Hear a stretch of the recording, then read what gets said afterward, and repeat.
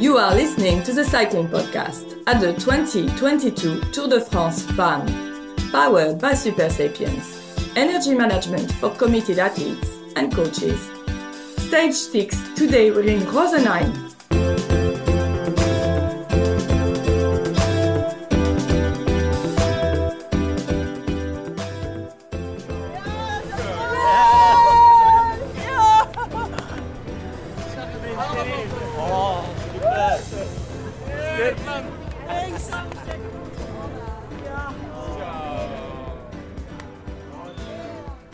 Well, that was the sound outside the Jumbo-Visma bus when the great Marianne Vos won her second stage here at the Tour de France Femmes, and you could hear some of the staff and Marianne Vos's dad Henk, who I love. I always love bumping into Henk. He travels around in the camper van, with the camper van now, which is now chock-a-block with flowers from all the things that Marianne Vos wins and all her cuddly toys and everything. But where are we, Rook? Tell us. Where is this stage finish? You'll actually know today. I know today. We are in Rosheim, and we are in Alsace country, so it's known for its wines, Riesling and Gewürztraminer, which we are enjoying right now. Yes, I'm enjoying a lovely glass of Gerbermeister.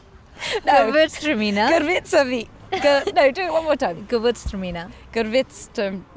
What I love about this wine is it's kind you can't pronounce it. Well, not just that I can't pronounce it, but I feel like it kind of enables you to keep reasonably sober, because there's no way that you can order it after you've had a bottle. No. I promise I've had half a glass only. I'm just struggling with the pronunciation. Lizzie, have you got a drink there? You haven't got a drink today. I've actually got a sparkling salty water. It wasn't one of Francois' Salty? Why is it salty? like Vichy Catalan is a bit salty. So it's not actually... okay. It's not actually salt water that you're drinking. It's water that has a salty taste to it, which I really like. Oh.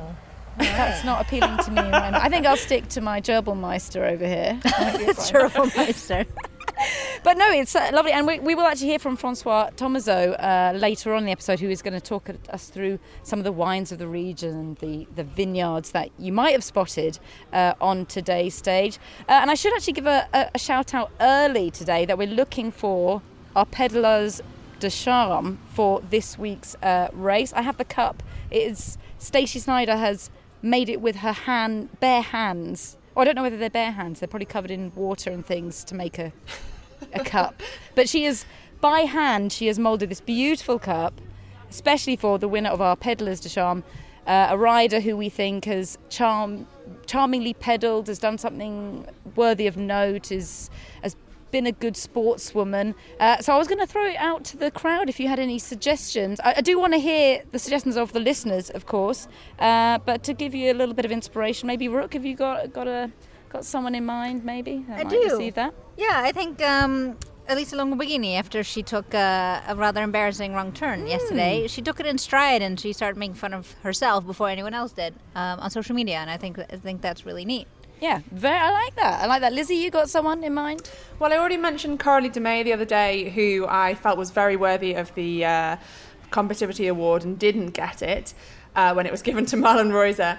But actually, listening to Anne-Marie Christopherou's interview yesterday, she was so passionate and so happy to be there, and just so pleased to be a part of this spectacular race and to be able to put on a show to the crowds. I thought it was a very...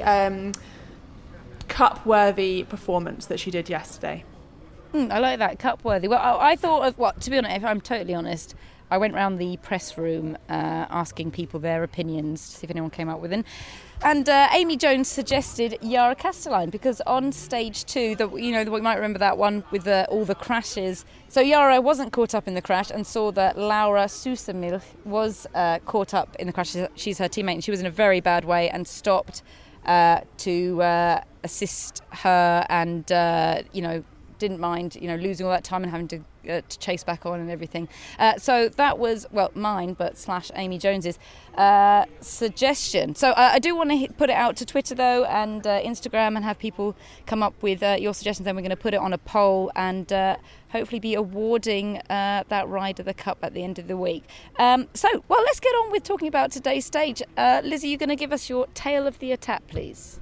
I will do, but just before I mention that, I want to just go back to Marianne Vos's parents' camper van. And I remember when I first encountered her parents' camper van at the end of the 2019 Giro, and Marianne Vos's cat used to travel around with her parents.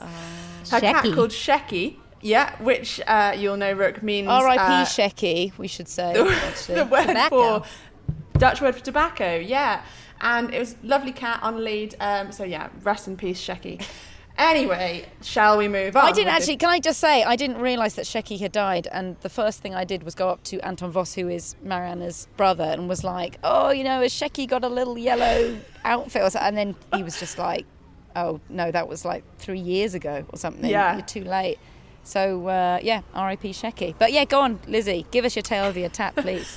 Well, with the casualties stacking up, we were down to 125 starters for stage 6, 128.6 kilometres from Saint-Dié-des-Vosges to Rosheim.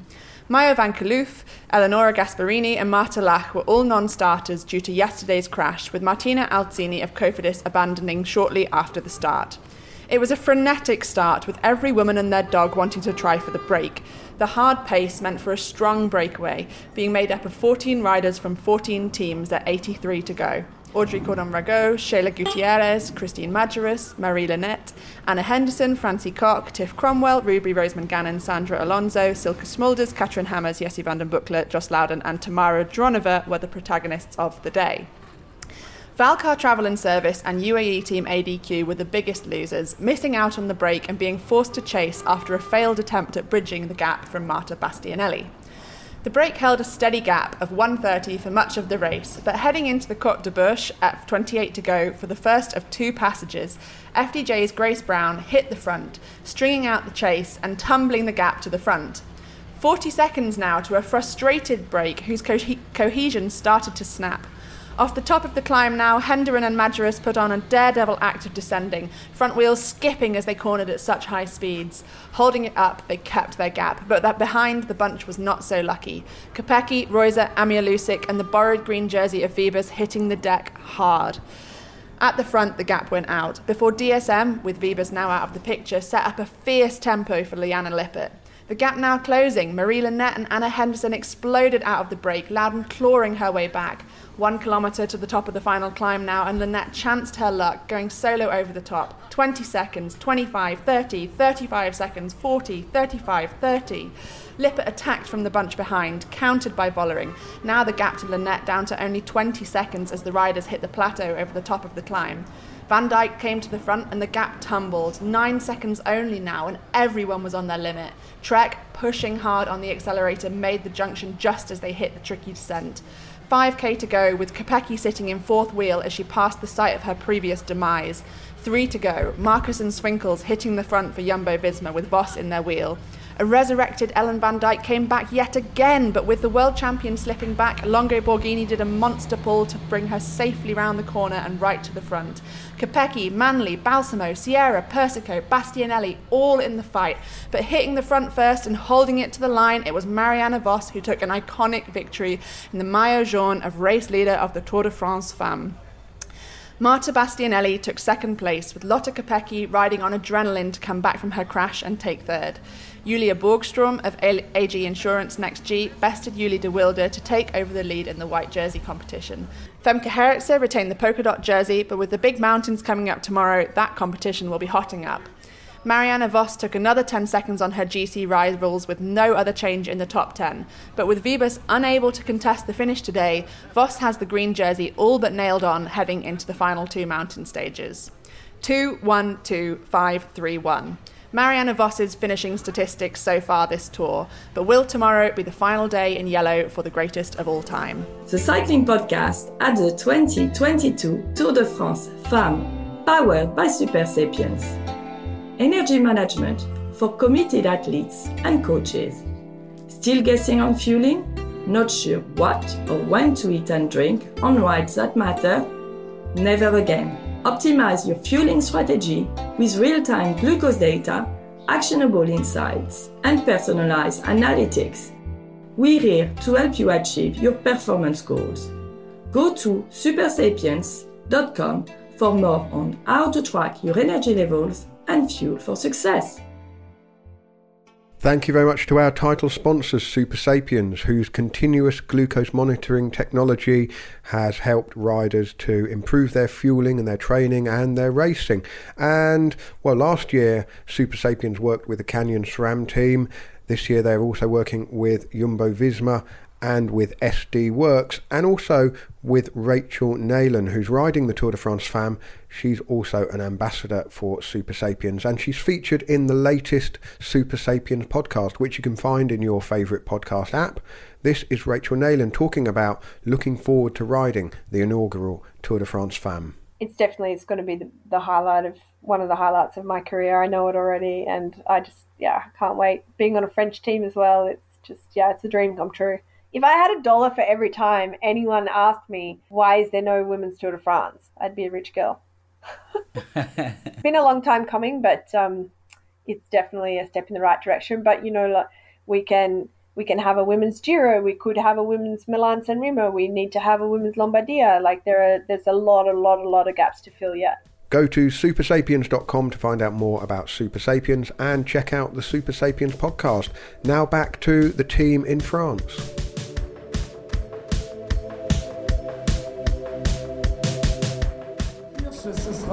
Well, here I am at the start in Saint-Dié-des-Vosges, which is obviously the finish town of last night. Thought I'd try something a little bit different on the podcast today. Thought I would do something of a F1 style pit walk, a paddock walk. We'll just go along among all the team buses, team cars, which all park up at the start of the race, and the riders get ready there. And then obviously they cycle onto the start line before the race starts. So gonna see who we can talk to, who I can get a quick word with, who I can grab, hopefully some riders, hopefully some DSs, some other interesting people, and let's see where we are. So we're just gonna head past FDJ bus is there on my right. They've had such a roller coaster of a week, haven't they? We're just coming over to the Jumbo-Visma bus. Obviously, Marianne Vos in a yellow jersey here. Some of the riders warming up on the rollers. See Anna Henderson here just signing, giving you a running commentary. And Anna, how are you enjoying being on a team with a yellow jersey? Yeah, it's good. It's really good. Yeah, really special. So, excited to have another day in yellow. Is it a very different challenge to what you're used to? It's a lot more focused in the stage for sure, staying in the front and you try and control the race a bit, and but it's a nice challenge and something new for me, so yeah. And how are your injuries recovering now? Oh no, fine, I just I by the time I'd made it to the crash, I was basically stopped, so I just didn't stop in time, so I was behind it, I wasn't in it, so I just landed on some people and went on my way, so I hope everyone's okay. Perfect, good luck today, Anna. So that was Anna Henderson, obviously on Marianne Vos's team. They're going to be working really hard to keep the yellow jersey today. It seems unlikely that Marianne will be able to keep it in the high mountains at the end of the week, but she'll certainly want it at the end of the day at least. So let's carry on, let's see who else we can find. Now I've just found Henk, father of Marianne Vos. Henk, how proud are you? I mean, Marianne does lots... I don't know how to tell it. I not enough words. Unbelievable. It's a dream. And how does it compare to all of Marianne's other wins to be in yellow jersey here? Most of them are great. Every win is special. It's now the moment, of course. And it is super special. And Henk, I believe you're following with the camper van, as you always do. The camper van must be full of flowers, toys. Shirts. It's so nice. Everything moves. Still, I cannot find the words how happy and proud. Thank you very much, Hank. Okay. I'll leave you to it. Okay. There's Mariana going by, giving us a wave. Let's see who else we can find. Elisa Balsamo just going past me there. In the World Champions jersey, of course. Let's see if we can get a word with Audrey Cordon-Ragot. I've just spotted on the side here. Audrey, can I get a quick word? Audrey Cordon-Ragot, the French champion. How special has it been to be at the Tour de France Femmes in the French jersey? I think you cannot imagine, and I couldn't imagine before coming here. It's just incredible. I'm really emotional every day, and every day it's even more people screaming my name, and yeah, it's all about my name. Honestly, I'm not saying that because I have a big head or at all, but even the girls are coming to me and they're like, "Oh wow, you're a star here." I'm like, "Yeah, but I'm not coming from this part of France at all," and people know my name, and I'm like, "Whoa, this is incredible. I never saw that in women's cycling before, at least for me." So it's really special. And how much would you love to see the Tour de France Femmes maybe go to Brittany next year? Yes, I'm pushing for it. Actually, each time I see someone from Bretagne, I'm asking for it. I hope they're gonna listen to me, but we are also far from the mountains, so it's not easy. So maybe the day we have a longer tour, it will be easier to come in Bretagne, but I still hope. That would be great. Thank you very much. Enjoy your day, Audrey. I'll let you get on with signing. Plenty of polka dot jerseys there. Now let's see, wander a little bit further along. See who else we can spot here. Who is going to be my next victim out here? You see Elise Chabet just going past. She looks like she's recovered from her little crash yesterday. She had just coming into the finish line. Going past the Uno X bus. All of their riders are out the front warming up.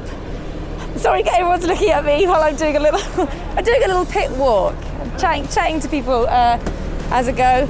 Might try and get a quick word with Hannah Barnes here. Hannah, I know I've just come to surprise you. Sorry.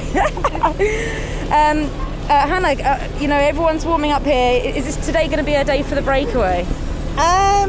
It's hard to know. I don't think so, though. I think, especially Voss, and I think she knows that today is probably the last chance she'll have to win a stage, so I think she already wanted to come down to a small group to the finish with her in there, but we'd like to get in there, have a little fun at the start, so yeah, everyone's warming up, getting ready for it. Perfect, thanks Hannah. That was Hannah Barnes there. Obviously you have Uno X, the Norwegian team. We've seen quite a few Norwegian flags supporting them. Now I've just walked past the Team DSM bus. I'm just having a little look, see if I can find one of their DSs. Be interesting to find out about if they're going to be trying to bring it back for Lorena Wiebes once again today. So I spotted Albert Timmer there, so let's go and see if we can get a word there. Albert Timmer, Team DSM. Everyone's saying this is a day for the break today. How are you guys going to make sure it's not that? No, I also believe it's a day for the break, to be honest. So we are not doing anything when it comes to controlling. Or we have to miss completely, and Juliette GC is in danger, for example. But on the moment, I also think it's a breakaway day. Okay, so that must mean you're going to have someone going in the break yourself then? We aim for it. So we also know it's not so easy today. It will be actually really difficult. Okay, very intriguing. Thank you, Albert. That was Albert Timmer. He's just setting up in the car. So even he thinks it's a day for the breakaway. That's kind of surprised me. Hiya, Tim. Well, I just thought I'd get a word with you while you walk back to your bus. Team car. Your team car, yeah. How's it going this week, Tim? Yeah, really good. Well, I think it could have gone either way. We didn't really know. Obviously in Paris there was going to be a lot of people because the men were there, but from Monday onwards it's just been, I've done 14 Tour de France's with the men, and the crowd's the same here as at the men, so it's amazing, to be honest. For the team, it's okay, it's good. We've had a couple of nice results with Veronica Uriz, and yesterday we had Emily Newson in the break, which was the plan.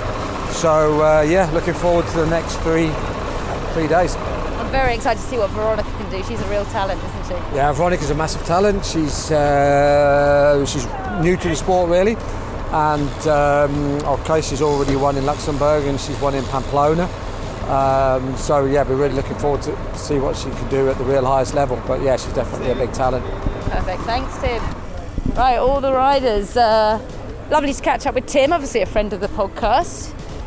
But seeing all the riders now heading to the start. Let's see if we can get to the start. Now we haven't got long before the start, so I'm going to try and run back up to the start line if I can.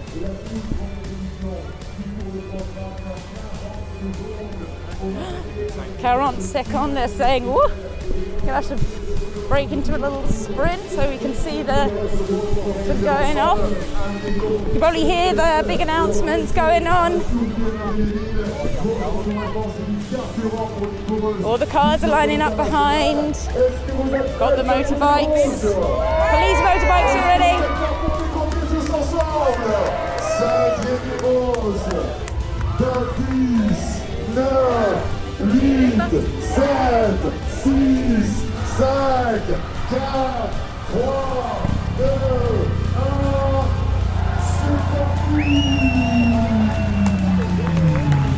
And they are off. Great crowd here. Loads of people here in Saint-Dié-des-Vosges. Finished town yesterday. Riders have all gone off. Jerseys, of course, were standing proud at the front. They get to go get the special honour of getting to stand right at the front there. But loads of people, loads of kids. You can probably hear. Great atmosphere here. And well, let's see what goes on in the race. Ici au départ de Saint-Dié-des-Vosges, le départ de cette 6e étape.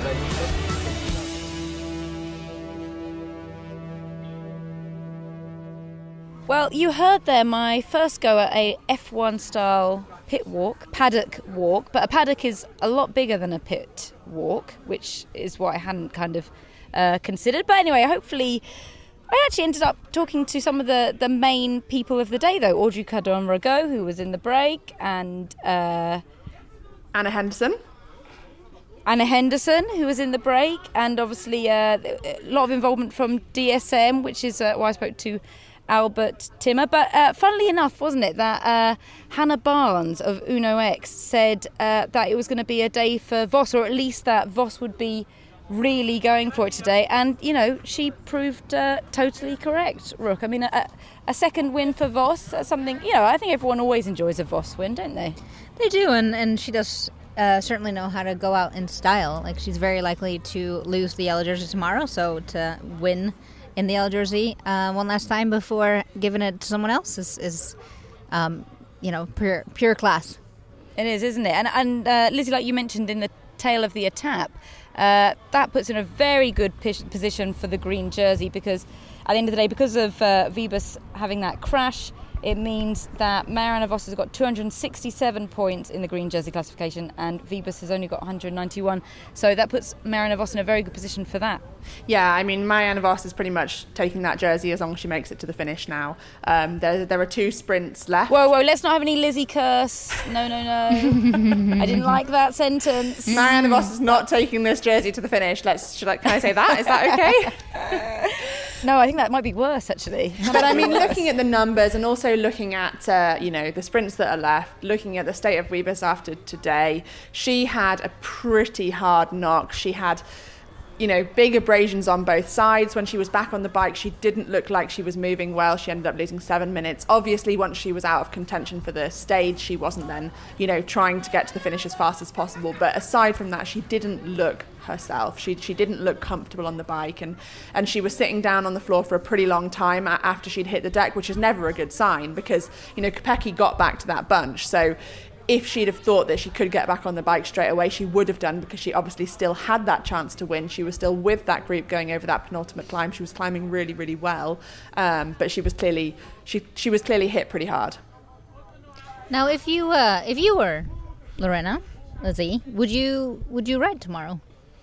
The jersey's gone, you're injured, there's Don't 2... ask Lizzie, she's just really, a total hard no. I would. She'll just be like, yes. But if you're not a climber and you're injured and the jersey is gone, what's the point? Well, I mean, I guess the precedent in this, if you think about a normal, not a normal, God, that's the patriarchy talking. Oh, no. Again, that's the second time I've done that this week. France. That's terrible. The Tour de France, if you think about the Tour de France, They quite often have sprinters that turn up there. Obviously, it's 21 stages instead of 8 stages, which it does make a bit of difference. But they quite often have sprinters that turn up there. They do the early sprint stages, and then when they get to the big mountains, they go home because there's nothing really left for them, or the effort of getting over the mountains is too much just for what might be one sprint stage at the end. So I mean, the precedent is there that Lorena Wiebes, might not even turn up tomorrow. What do you think about that, Ruth? Yeah, I mean, she is injured, and like, if you are injured, would you risk your injuries or the rest of your season based on 2 stages where you can't really do anything? I mean, you can help out your teammate, obviously, but if you're injured, like, I don't know. The jersey's gone, she's injured. I could totally imagine a world in which she doesn't show up tomorrow. And the team is also, it is kind of built around her, really. I mean, Juliette Leboux is very good on the climbs, but I mean, they really have brought the nearest thing to a sprint team with them. So, I mean, it's not like there is that domestique role for Lorena Wiebes, is there? Exactly, yeah. So, I mean, it'd be interesting to see, and if she does show up, good on her. I disagree. I think that, of course, this race is different to the Tour de France because we don't finish in Paris, we finish atop a high mountain, and we've got 2 mountain stages coming up. But having said that, the team, yes, it is predominantly about her, but it's not all about her. And the team have been working so hard for her. We only have teams of 6 in this race, unlike the men's race where you have teams of 8. They've already lost Charlotte Kool back on the gravel stage, on stage 4. And so if they were to also lose Lorena, they'd be down to 4. Actually, Lorena could do a really good job pulling for her teammates in the beginning of the stage tomorrow and in quite a long section of the stage on stage 8. So she could be very, very useful. I mean, it really depends on the extent of her injuries, but there's a factor about honouring the race here as well. She's a huge name. She's somebody that the crowds will really want to see, whether she's, winning the stage or whether she's half an hour back on the mountain stage. She's a really valuable person to be in the stage, on the road, for the crowds to see. And I do think there's a big part about respecting this first, of a new generation of women's Tour de France's. Tours de France. We'll have to see, because obviously she did crash today, so we have to see, what the effects of her injuries are, whether she turns up tomorrow or not. But the winner was, of course, Marianne Vos today, and she did kind of win it in Lorena Wiebes fashion. It was so emphatic, actually, from Marta Bastianelli. Let's hear from one of the instrumental domestiques for Marianne Vos, and that is Caroline Swinkels. Caroline, tell us, how did that, congratulations on a team win. How did the plan change as the day went on for you? Well, we wanted to have Anna in the breakaway. She, of course, is a strong rider, so for us it was perfect. She could just sit on, as it was quite a big group that was going on the road. Luckily, Anna was strong enough to be there till the final because, she was amazing. And then after, we had 2 girls doing the lead out into the climb. And then after, Rianne, Marianne and me needed to survive. And luckily, it went perfect. And after, we just did a lead out as fast as possible because we know that Marianne can make it because she's super strong. And the faster it is, the less girls from the back can come over. So we went really full gas. And then Ella van Dijk came over, which was perfect for us. And then Marianne finished it off. So it's really incredible how strong she is in this moment. So it's really nice to work for. And how does it feel to work for someone like Marianne Vos? Yeah, it's amazing because she's really a nice person and she really appreciates our work. So it's one of the best leaders that I ever had. Do you feel the pressure though? Because you know that if she gets the right setup, she can win it easily every single day, pretty much. Like, it's not a pressure, but you really want to be there because you want to be part of the win. So everyone has, I think, the feeling that they are responsible for their job. But I think in this moment every one of us is flying because we are, we really want to keep this yellow jersey as long as possible. So I think everyone is doing in this moment a great job. So it's a little bit of pressure, but at the same time we are enjoying it a lot. Well, that was Caroline Swinkels of Jumbo-Visma. But I guess the question we touched on why Lorena Wiebes wasn't there in the finish. But, what else could Team DSM have done? Because they didn't manage to... They obviously were trying for Liana Lippert towards the end there, and she didn't manage to get away, Lizzie. Well, I think that this this finish wasn't suited to Liane Lippe. I think if the climb had been steeper, then there would have been a chance for her to get away and hold it to the line. And they put all of their cards in the Lorena Wiebes pile, and she crashed out. So they had to, change their game pretty sharpish once she'd gone and they knew she wasn't going to get back on. So I think it's, I don't think it would be fair to say that they didn't come up trumps today because, they had an ace and it was just taken out of their hands. Their best finish actually today was 22nd. Juliette Lebeau came in 22nd. But it was interesting because their tactics must have had to be changing quite a lot of times on the road because they did actually have Koch. She was actually in the break, although she'd been doing so much work the day before on the front to set up Lorena Wiebes that, it was a bit of an odd choice to put her in the breakaway, I thought.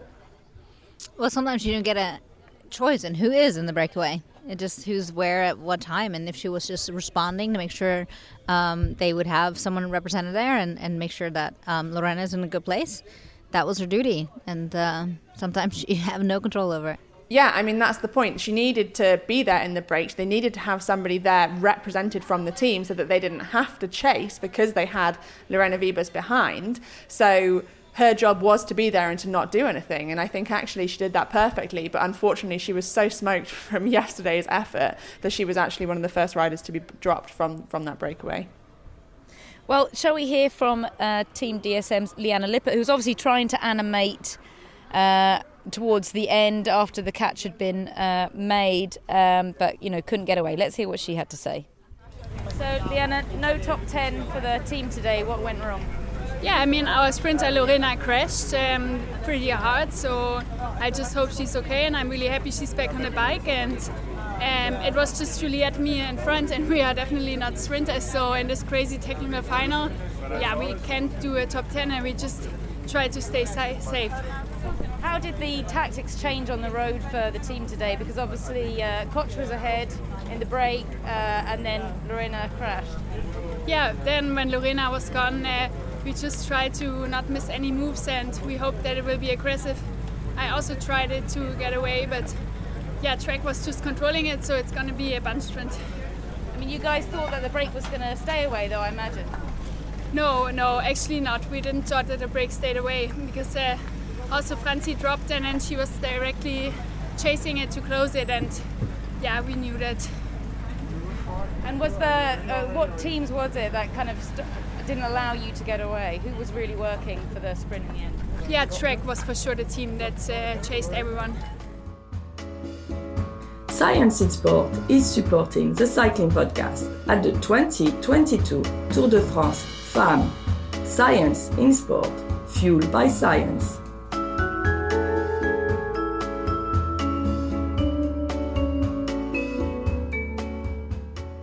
Thank you very much to Science in Sport for supporting the cycling podcast. Go to scienceinsport.com and use the checkout code SISCP25 to get 25% off everything in the Science in Sport range of energy products to help fuel your ride and help you recover from your ride. They've got everything you need for before, during and after your training and racing. So go to scienceinsport.com and use the discount code SISCP25.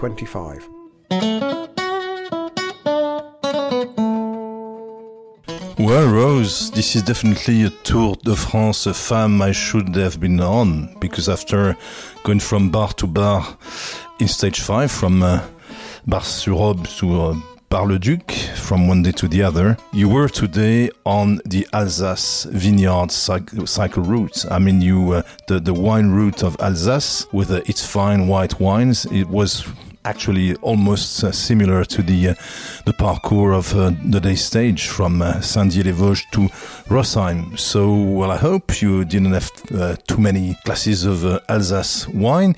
You know, of course, that Alsace produces some of the finest white wines in France, the most famous being Riesling or Gewürztraminer or Sylvaner. And they also have, and they're my favorites actually, I'm not a great white wine person, oddly enough. My favorites being the few red wines they produce. They they produce very light reds made of Pinot.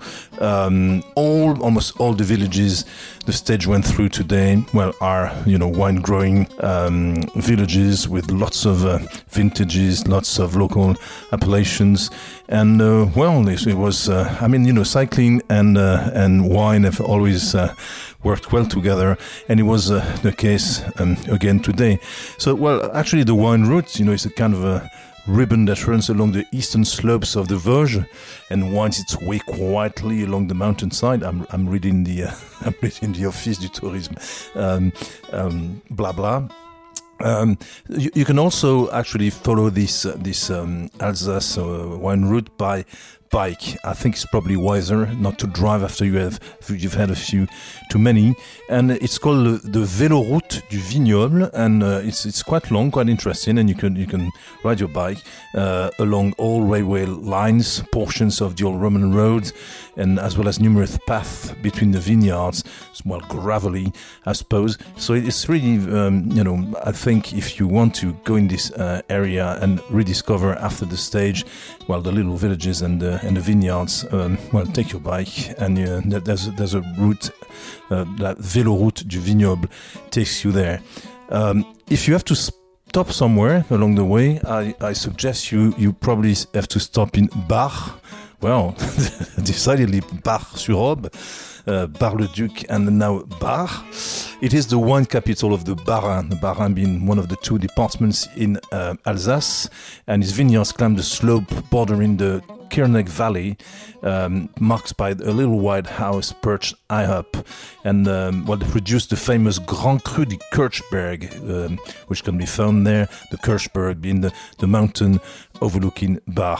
That was it for today's French flavor. I'll have a glass of white wine for a day, and I'll talk to you tomorrow for stage 7 and a little bit more of French flavor.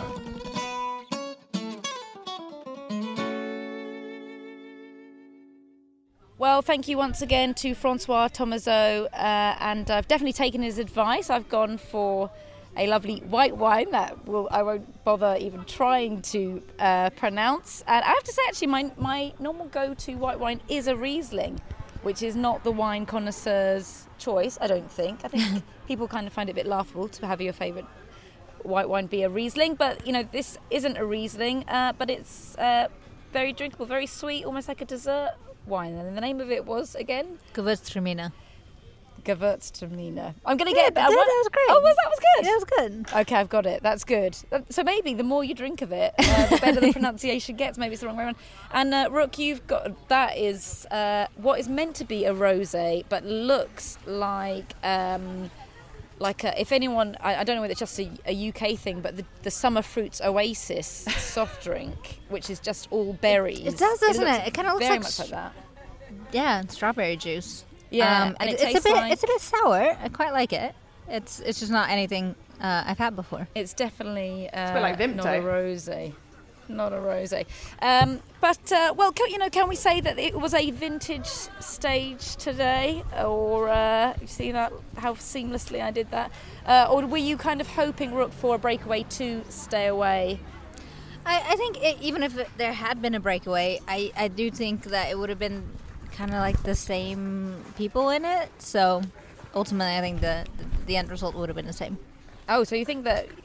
Well, yeah, but if the breakaway had stayed away, then... Oh, you mean today's breakaway? Yes, today's breakaway, yeah. No, I didn't think that was going to stay away. Oh, okay. Well, that's ended that line of questioning. I disagree, though. I disagree. Oh, okay, go on then, I think Lizzie. that today's breakaway could have stayed away if people had committed to it, and I was quite surprised. I mean, okay, now we know that Marianne Vos won the stage, so yes, maybe it's stupid now to say, why didn't Anna Henderson work? But I was thinking really about the green jersey points and the threat of Lorena Wiebes coming from behind, and I thought, well, why the hell isn't Henderson working? Because if she works, then this break has a much better chance of staying away, and she's also actually a great asset for the win, somebody who could definitely take the win on this stage. And Henderson wasn't working, Tiffany Cromwell wasn't working, Marie Linette was kind of not really working.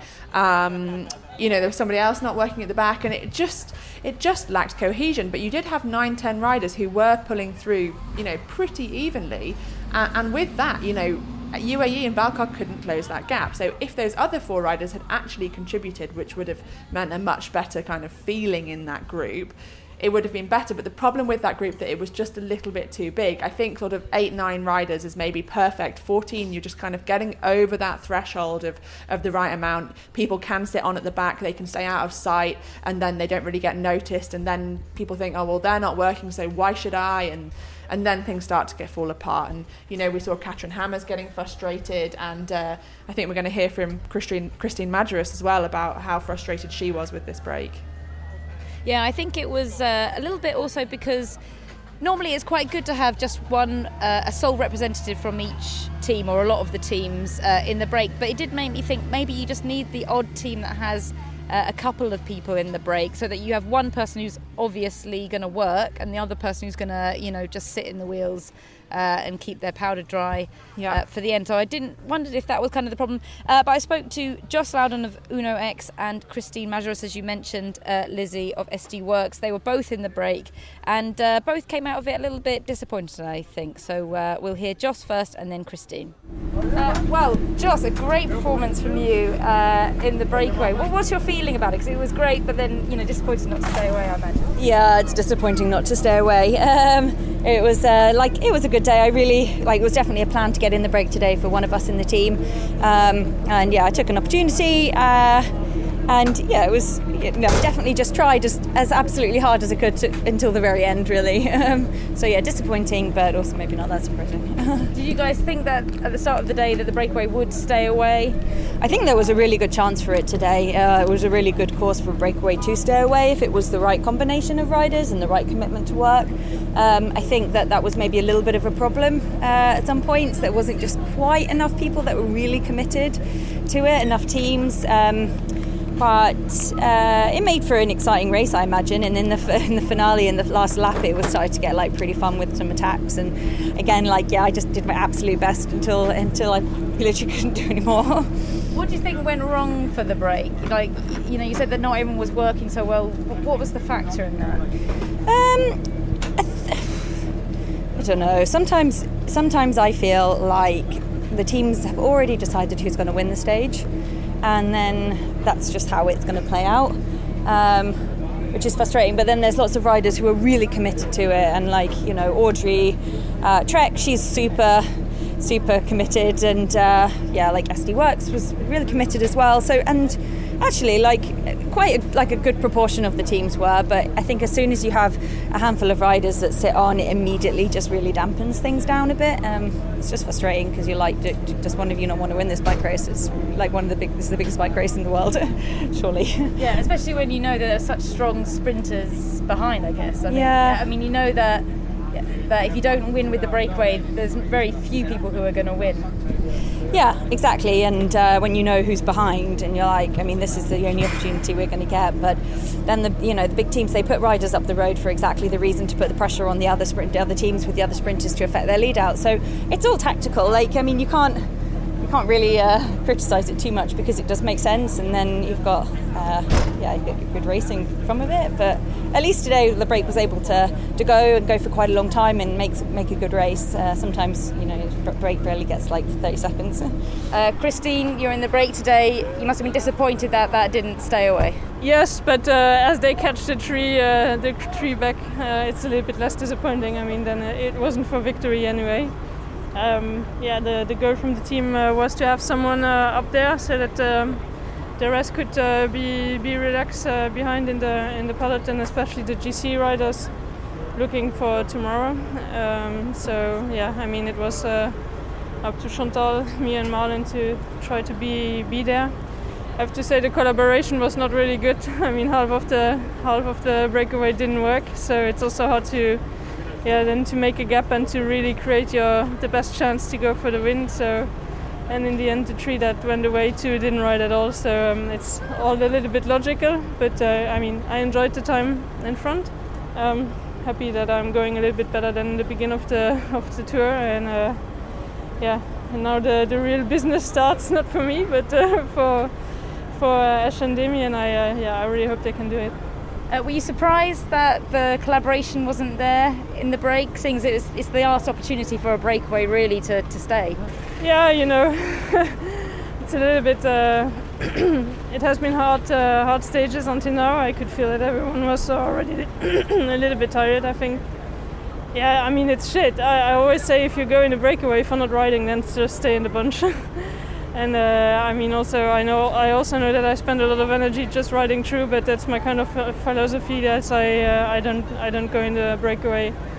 And I can look myself in the mirror today and be proud of what I've done. And So that was two members of the breakaway that didn't manage to stay away today. What did you think, Rook? Why did the breakaway not stay away today? Everything. The course was kind of designed almost for it to stay away. It was, yeah. It would have been a great breakaway course, and that's what I meant earlier. Like if the breakaway had those favorites, it would have stayed away. And I think I don't know what the directive was that these riders were given, but there was definitely some apparent frustration in that not everyone was working, and some teams wanted to work, and then others just kind of sat in or weren't pulling through right. And so I don't know. Like it must have been whatever their directive was, because there's definitely not a cohesion to that break.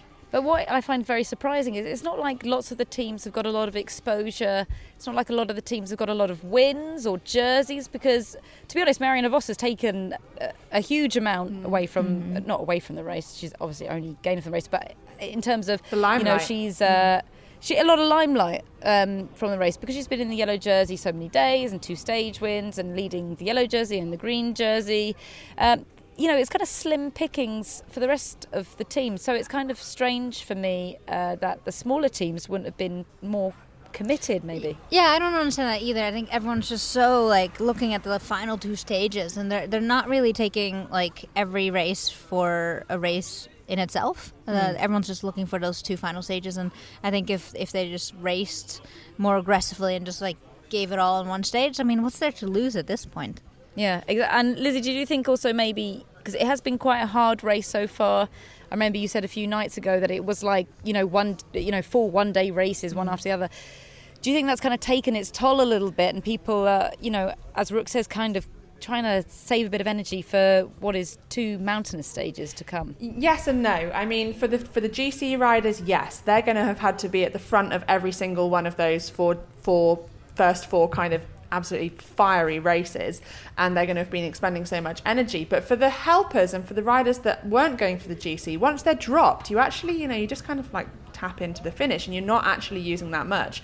So these last 2 days were an opportunity for the GC riders to have a rest, keep the powder dry, think about the 2 final stages coming up. But for the other riders, I was really surprised not to see them active yesterday, and then some of them actually wanting to contest the stage today. And we saw Joss Loudon of Uno X very active in the break today, driving it forward, going for the mountains points, obviously thinking maybe she can get some points in the mountains tomorrow and maybe take the overall polka dot jersey. But that was the first time I'd really seen Uno X in this tour. And I thought, why weren't they in there yesterday? Because yesterday would have been a phenomenal opportunity to get their jersey on the TV for 130 kilometres. Well, not that quite that long, because it's not shown from flag to finish yet, unfortunately. But the point is, just get yourselves out there, because if you're not Marianne Vos or Trek Segafredo or maybe Kasia Niewiadoma or Sylvia Persico, you're not being seen. So go and do something. And why was Tiff Cromwell in that break today if she didn't want to work? What was she protecting from behind? Just work, go for the win. Maybe she wasn't feeling great and she just ended up there. But she wasn't pulling through, and I don't really understand why. Oh, no, I fully agree. I mean, this tour in many ways is the best opportunity to have yourself and have your team be seen. So I am surprised also that they're not showing it off more, especially on these in-between stages. There wasn't a going into the race. I didn't think there was a clear winner. It could have been anyone depending on what happened, and they could have made it happen. Yeah, I wondered if a little bit, Ruby Roseman Gannon, who's got most of the letters of my name in her surname, was only 3 minutes 15 down the yellow jersey. I mean, she wouldn't be a threat to the GC, but was that a little bit of factor that people? It wasn't like the riders that were in the break had lost a load of time in the first few stages, and No. but again, it wasn't the GC teams that were holding them back, was it? I don't think so. I mean, UAE and Valcar stuffed up by not being in that break. Had they have been in that break and kind of all of the teams had been represented, maybe it would have been a different story. But yeah, they were the ones that really chased it back. They held that gap for a really long time. They brought it down to 40 seconds. And then once it's within sniffing distance, the other teams then think, oh, okay, well, let's get involved. So, yeah, I mean, I don't know. I find it frustrating. I'm a rider much like Majerus and like Joss Loudon. And if I'm in the break, I will want to drive it. And as a rider that going into a break, it's kind of potluck who you get stuck with, and sometimes you're in a break and you think, oh hell, this is useless, it's not going to work, or sometimes you think, oh, this is brilliant. Ruth Winder, before she retired, she was always a rider you wanted to be in a break with. Ellen van Dijk, Christine Majerus, those kind of riders, they want to push for it, they want to make it work, they see the opportunity. But I just don't understand the riders that are in that break and then don't do it, and it just as a rider in that situation, it makes me so frustrated. And I definitely would have been one of those riders saying a few hot words to try and get everybody to move their bum cheeks. I have to say, actually, Lizzie, one of my biggest takeaways when I was watching the stage today was Lizzie would be going mad if she was. Lizzie will hate this stage because she'd be furious that people weren't going for it, going for the win. One thing did occur to me though. We heard quite early on. One of the new features that we actually have on the Tour de France Femmes that wasn't on the Tour de France Hommes is that we get to hear some of the race radio. I think it's 9 teams have agreed to allow their race radio to be broadcast on the TV broadcast, and I think it really adds something. But it was quite early on in that stage that I think it was the EF DS who said to Katrin Hammers, who was in the break, try and do less work than the other riders.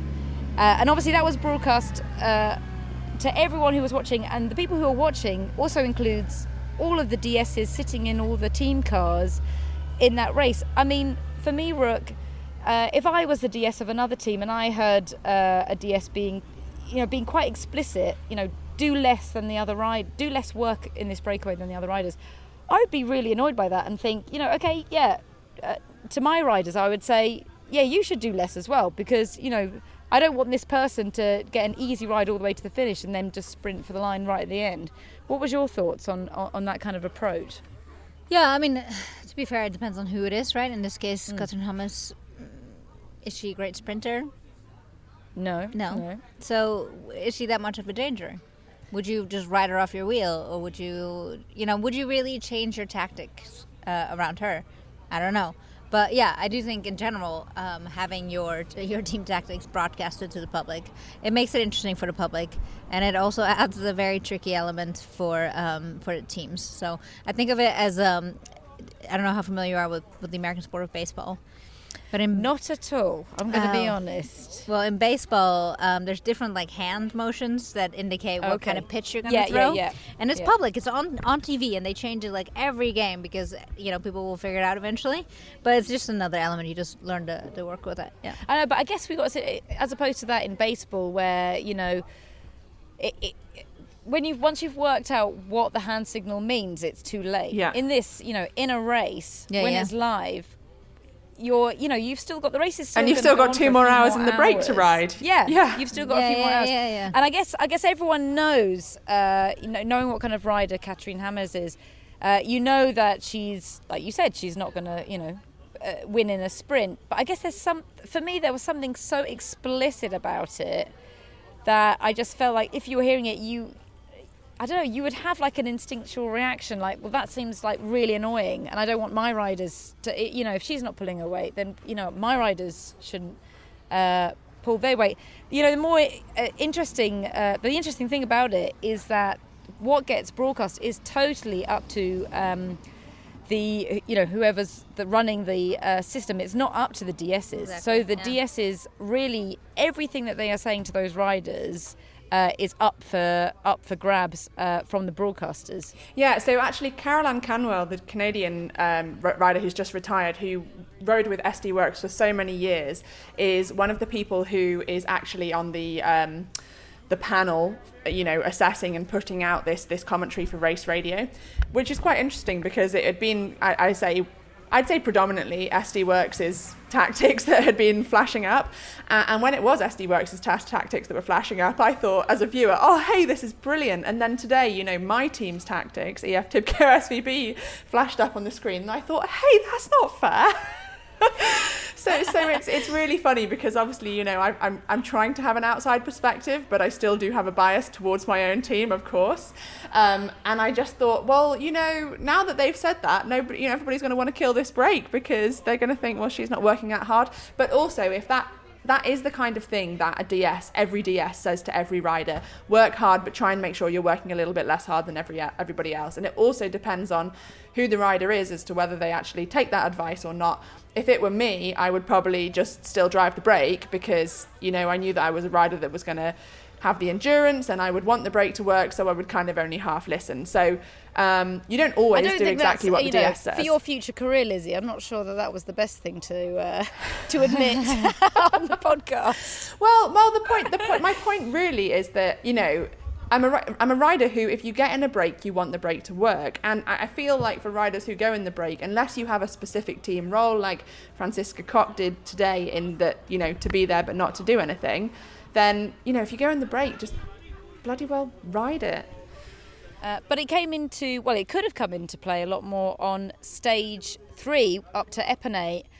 When it was broadcast, Danny Stam, the DS of SD Works, was broadcast saying, Ashley Moulman-Passio, we're going to be working for Demi here, so don't do too much. We think Demi can effectively get a bit more time on her. I mean, she has GC ambitions at the end of this week, and she could have gained a little bit more time there. At the end of the day, it didn't come into play because Ashley Moulman-Passio actually came third on that stage, and I think Demi had some issue which meant that she wasn't in contention. Well, Danny actually said that Ashley should stop riding because Demi could win the stage, and Demi and Liana Lippert crashed. Then Demi came back, and then Demi actually led out for Ashley. So, like you were saying before, it could have been a double bluff, knowing that would go live. But yeah, it was their tactics very blatantly publicised to everybody. Yeah, but if you agree to it, then whatever you say might be publicized. So, absolutely. Yeah, I mean, it is kind of like taking off, not to keep banging on about F1. My God, in a minute, Valtteri Bottas is going to come and sit down next to us. No, he's not really. But to say, it's kind of like they have it in F1 where the teams give direction and you hear the kind of back and forth between the team and the driver. In that, but in F1 they've kind of started using codes, and I know Felix Mattis has written a great article about race radio here at the Tour de France Femmes and its usage, and Felix said to me that teams are considering, well, if we carry on using this race radio, we're going to have to start coming up with codes in order to convey a message without leaving it up to someone else to decide whether it's, a juicy enough piece of information to be broadcast or not, and therefore, getting around any vital information being broadcast. But, Rook, what was your feeling as a spectator, as a viewer of women's cycling? Is it a great addition to have that? Yeah, I mean, I guess with my baseball hand movements, it's like that's what I meant. Like, there's going to be codes eventually that people are going to implement, like they do in baseball. Everyone can see it, so they're going to come up with something. And I think likewise they're going to come up with codes in that we're going to hear. But I think I don't know. I think people like it. I mean, to be honest, I am personally not, and this is controversial, but I'm not a big fan of race radio in general. And talking to riders, I like this old school racing where there's no earpieces and you race with your gut and you race with your heart, and that's what I prefer. But we live in a new digital age and people like to get more insights on what's happening. So to that end, I think it's good for the spectators. Yeah. Well, let's listen to. I do want to come back to that, Rob, but I think we should listen to. Danny Stam, the DS of SD Works, obviously, as I mentioned, well, as you said, Lizzie, actually, SD Worx tactics and Danny Stam's voice seems to come over the broadcast more than anyone else's. So let's hear what Danny Stam had to say about the use of race radio. Danny, now we know SD Worx have agreed to do the race radio where the race radio gets played on the TV broadcast. How did that come about, and why did you guys agree to it? The ASO reached out to us and they explained the plan and the project, and I think it's something what spectators want to see. They want to have the inside information from how we coach the girls, and I think it's a big win for the spectators at least. And what's your thoughts on it? I mean, who decides what gets broadcast and what doesn't? Well, that is something why it's a project, and where we need to learn from what can we explain and what we cannot explain. For the moment, they recording everything, and then they pick out the things what is interesting and what can influence the tactics that they will keep out. And I think so long we do that, then it's okay. I mean, what was your thoughts after on that stage? I mean, it didn't come into play in the end, but on stage 2, and everyone heard about saying, Ash, don't pedal, we're going for Demi here. Were you happy with that going out? I mean, it seems like quite a private, tactical information. That could be a little bit later, to be honest. Because, I think in that moment, sports directors can also react on that, and they know that we not go full gas because we have one of the girls waiting for the other one, and that are things what I think that the radio commentator need to learn to filter what can I say and what can I not say. And I mean, it's a project, and I think we all need to stand open for developing women's cycling, and I think if this is a big step, then everybody makes mistakes, and I think on the end we can say, okay, this is what we don't want comes out, and this is what we want to come out. Did it make any difference today? I mean, I heard that EF were saying to their rider in the break, don't work less than everyone else. Does that become a factor when you hear something like that someone in the break is purposely doing less than everyone else? On the other side, I think the most directors are having the same thoughts always a little bit. So I mean, it's an extra benefit, that rider is not doing more than the other one. On the other side, if everybody is going to say that, we never have a break again. Well, Rook, you've just before we heard that Danny Stam interview, you kind of left us with a little bit of a question. I wanted to know, Lizzie, what do you get as a rider from race radio? And if you didn't have it, what difference do you think it would make to the racing? It makes a huge difference, and I always think when I'm watching the races, not in the races, that and you're kind of watching the commentary around the races, and you're watching this commentary on Twitter of people saying, why did they do this, why did they do that, and the people outside completely forget that the people inside the race are pretty much blind. And even if somebody goes up the road, sometimes you don't know, because if you're not the kind of first, second, third, fourth row of riders, you just can't see what's happening. And the information communicated back to the race cars isn't always that clear. The information from race radio to the riders isn't always that clear, because sometimes, if you're, say, the 24th car in the back of the pack, then it's a too far distance for that actually to be transmitted and to be able to hear what the race car is saying. If you're then up the road in a breakaway, then that's even further for it to be transmitted, and you've got no hope of hearing them, and they've got even less hope of hearing you, because your transmitter from your radio is even smaller. So I think race radio gives valuable insight into what's going on. I sometimes think that without race radio, actually the racing is more negative, because people are sometimes maybe more cautious. I don't know. I don't think that racing without radios would dramatically change racing. I think I think we should keep radios. And I think that maybe even those races where we don't have radios, you know, those 2 special races a year where we don't have radios, World Championships and European Championships, like, why not? Why do we use radios for 60 race days a year and then 1 or 2 race days a year suddenly we don't have radios? It just doesn't really make any sense, especially as those are the races where you're not with a familiar team because you're with a national team, not with your trade team. It just, I don't know.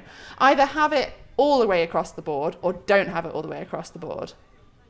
I have to say, it's interesting, Lizzie, when you say, you know, you can't hear very well, because, you know, I used to work for the Quick Step team, and whenever I was in the race car and someone would come across the radio, I would always think, like, how do you have any idea what that person is saying? And you'd hear something about, and then it would be like Davide Brabate, and you'd be like, wouldn't have a clue, and he would just say, stay hard, Julian, stay hard. And that, it's difficult. It's difficult, and especially when everybody's speaking different languages. So, say if your team language is English, but if your riders are German, Italian, Spanish, French, you know, they're all speaking in a foreign language into a radio that then's getting transmitted, and you have no idea what other people are saying, and it's just all garbled anyway.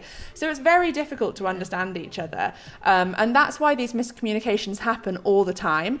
And you know, sometimes people can say go, and you think they're saying no, or vice versa, or there are so many miscommunications, and things are so often kind of hyped up in the media, you know, these rivalries, and it's just a load of rubbish because actually they just couldn't hear what was going on the radio.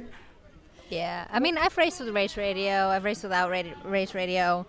I've been in the cars and listened to team radios, and I mean, I understand especially from a safety point of view, there's an absolute argument to have race radios. Otherwise, you know, there's a lot of things that could go wrong, and it is important to communicate some safety information. But I don't know, when it comes to just like racing with your gut and just like not like positive, like non-negative racing, I think not having radios definitely helps. What was the difference for you, Rook, then, if you've been racing without? What do you think the difference is? You, as a rider, you have to be really, really aware of what's going on in the peloton. You know, if there's a break, they're not, and you play with tactics, but you play with tactics like live as it happened, and you know, you communicate with your team. You communicate with everyone around the peloton, and I don't know. I always liked. It didn't always work out or anything, but I liked the moves that happened, and everyone would be a bit more daring. I feel like when there was, you know, some grey area. Yeah, I have to say, I mean, we know that it doesn't always work because you do still, you know, even with race radio. Even with the Olympic road race. Without race radio. Exactly. Sorry. Yeah. No, but you do quite often see people, even with race radio, you see people. Yeah, we saw Jasper Philipsen posting up for second place at the Tour de France of course. You know, it's very common that you just simply don't know. And the thing is, there's so many things happening behind in the team car that the team car may only say the really important things like 180-degree dangerous corner coming up, and they can't be constantly saying things, and sometimes you can't even hear the team car anyway, especially with the, you know, phenomenal level of crowds that we're seeing on the road. If it's a finish, you know, coming up to a finish line, or if it's on a climb, you just simply won't be able to hear over what's happening by the side of the road. Yeah, exactly. It's interesting, isn't it? I mean, what's amazing is that we've gone from saying should it be broadcast on TV to saying, you know, should we ban race radios? Ban power meters. Yeah. Okay, let's not step into power meters, ladies. Ban computers. You can't have the map on your race computer anymore. Yeah. Yeah, let's step away from getting into another debate. We've still got a couple of stages, and mountainous stages, aren't they, Rook, that we've got left. Some really tasty climbs, I should say. Yeah, if you like climbing, this is your moment to shine. And I think tomorrow we're going to see a pretty big foreshadowing of what to expect in the final GC.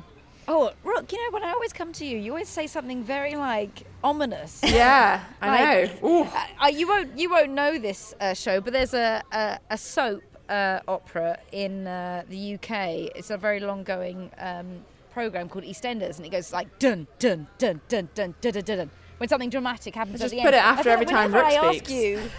What's that, Lizzie? We'll just slot that in after every time Rook speaks. Yeah, that's true. But every time I ask you about tomorrow's stage, it needs a few dun dun dun dun dun dun dun dun. Listen, I just want people to tune in.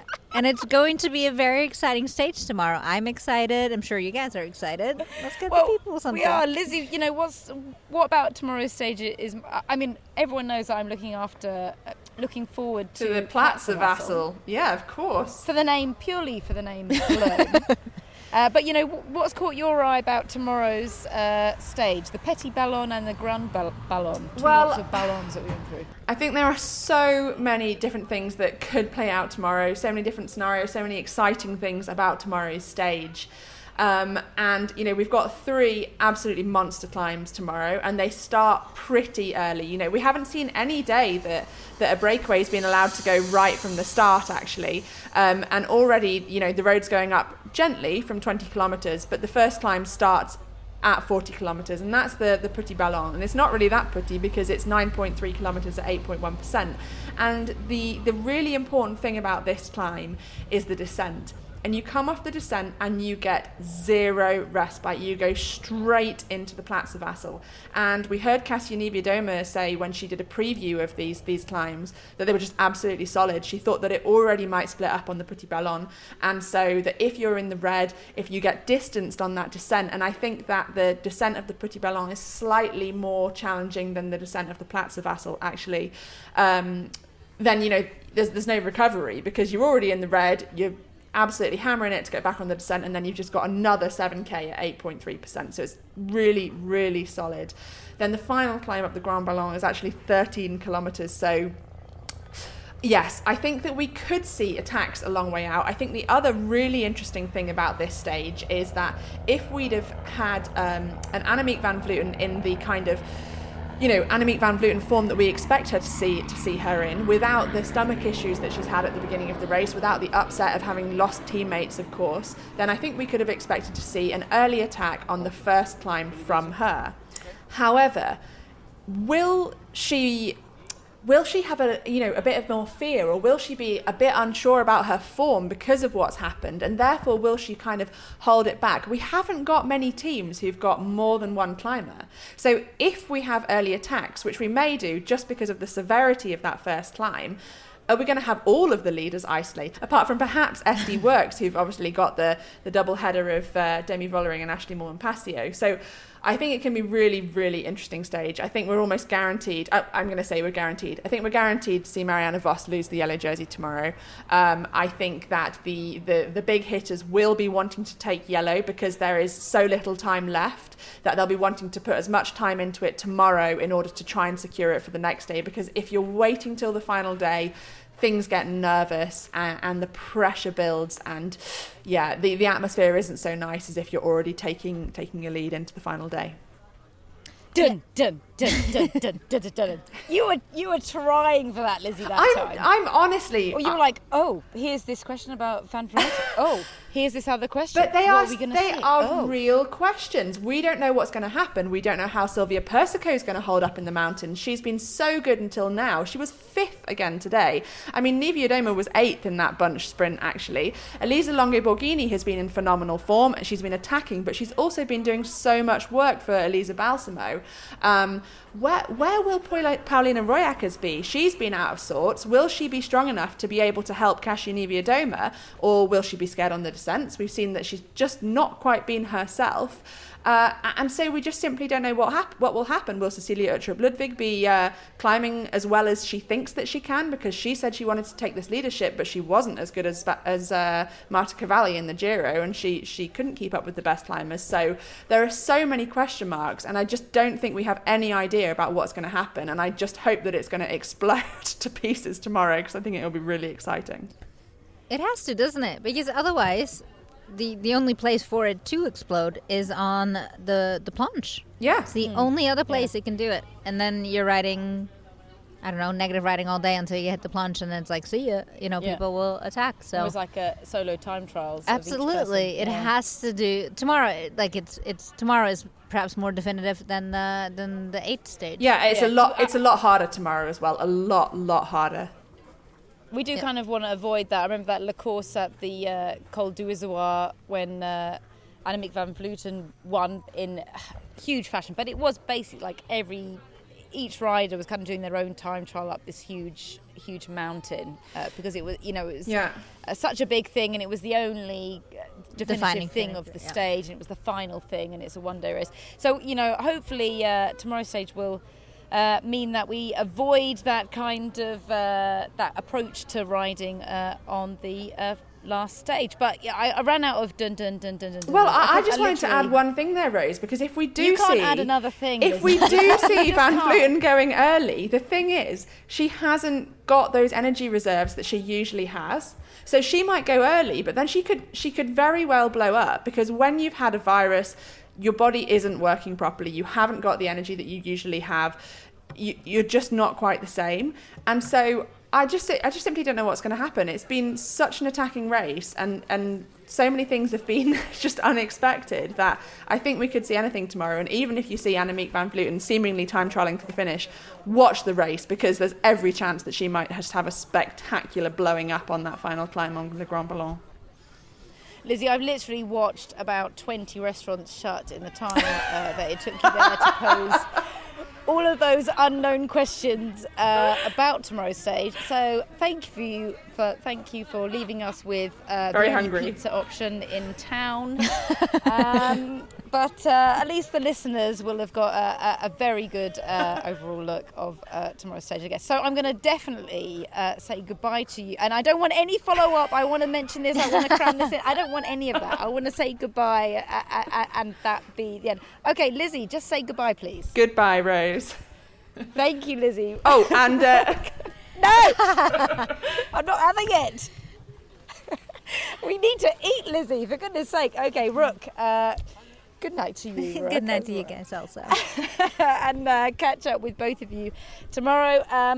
Well, I don't know that we actually have any time left at all, thanks, Lizzie, but I will be leaving you with a Tour de Buffalo, a very special one for you, Lizzie, because it's the first time that you met Richard Moore at the Women's Tour when you were being given your Pedalers de Charme t-shirt, as it was at the time. Richard... all is actually presenting it, but Richard steps in and asks the important questions, doesn't he? Yes. I'll leave you with him. The Tour du Buffalo, remembering Richard Moore.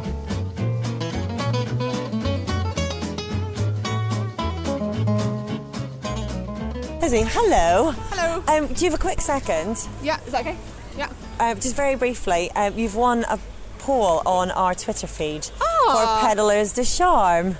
You and Corin Rivera have been voted most charming pedalers of the Women's Tour. What did I win? You won a t-shirt. Wow. Which do you think, extra small or medium? Extra small or medium. Yeah, sorry. So is it for my cat or my husband? I think extra small. Yeah, cool. Okay. So it was basically because everybody loved your attitude, your positivity, and the way you've been riding. So congratulations. Thanks, everybody. There we are. The Cycling Podcast was created in 2013 by Richard Moore, Daniel Freeb and Lionel Burney.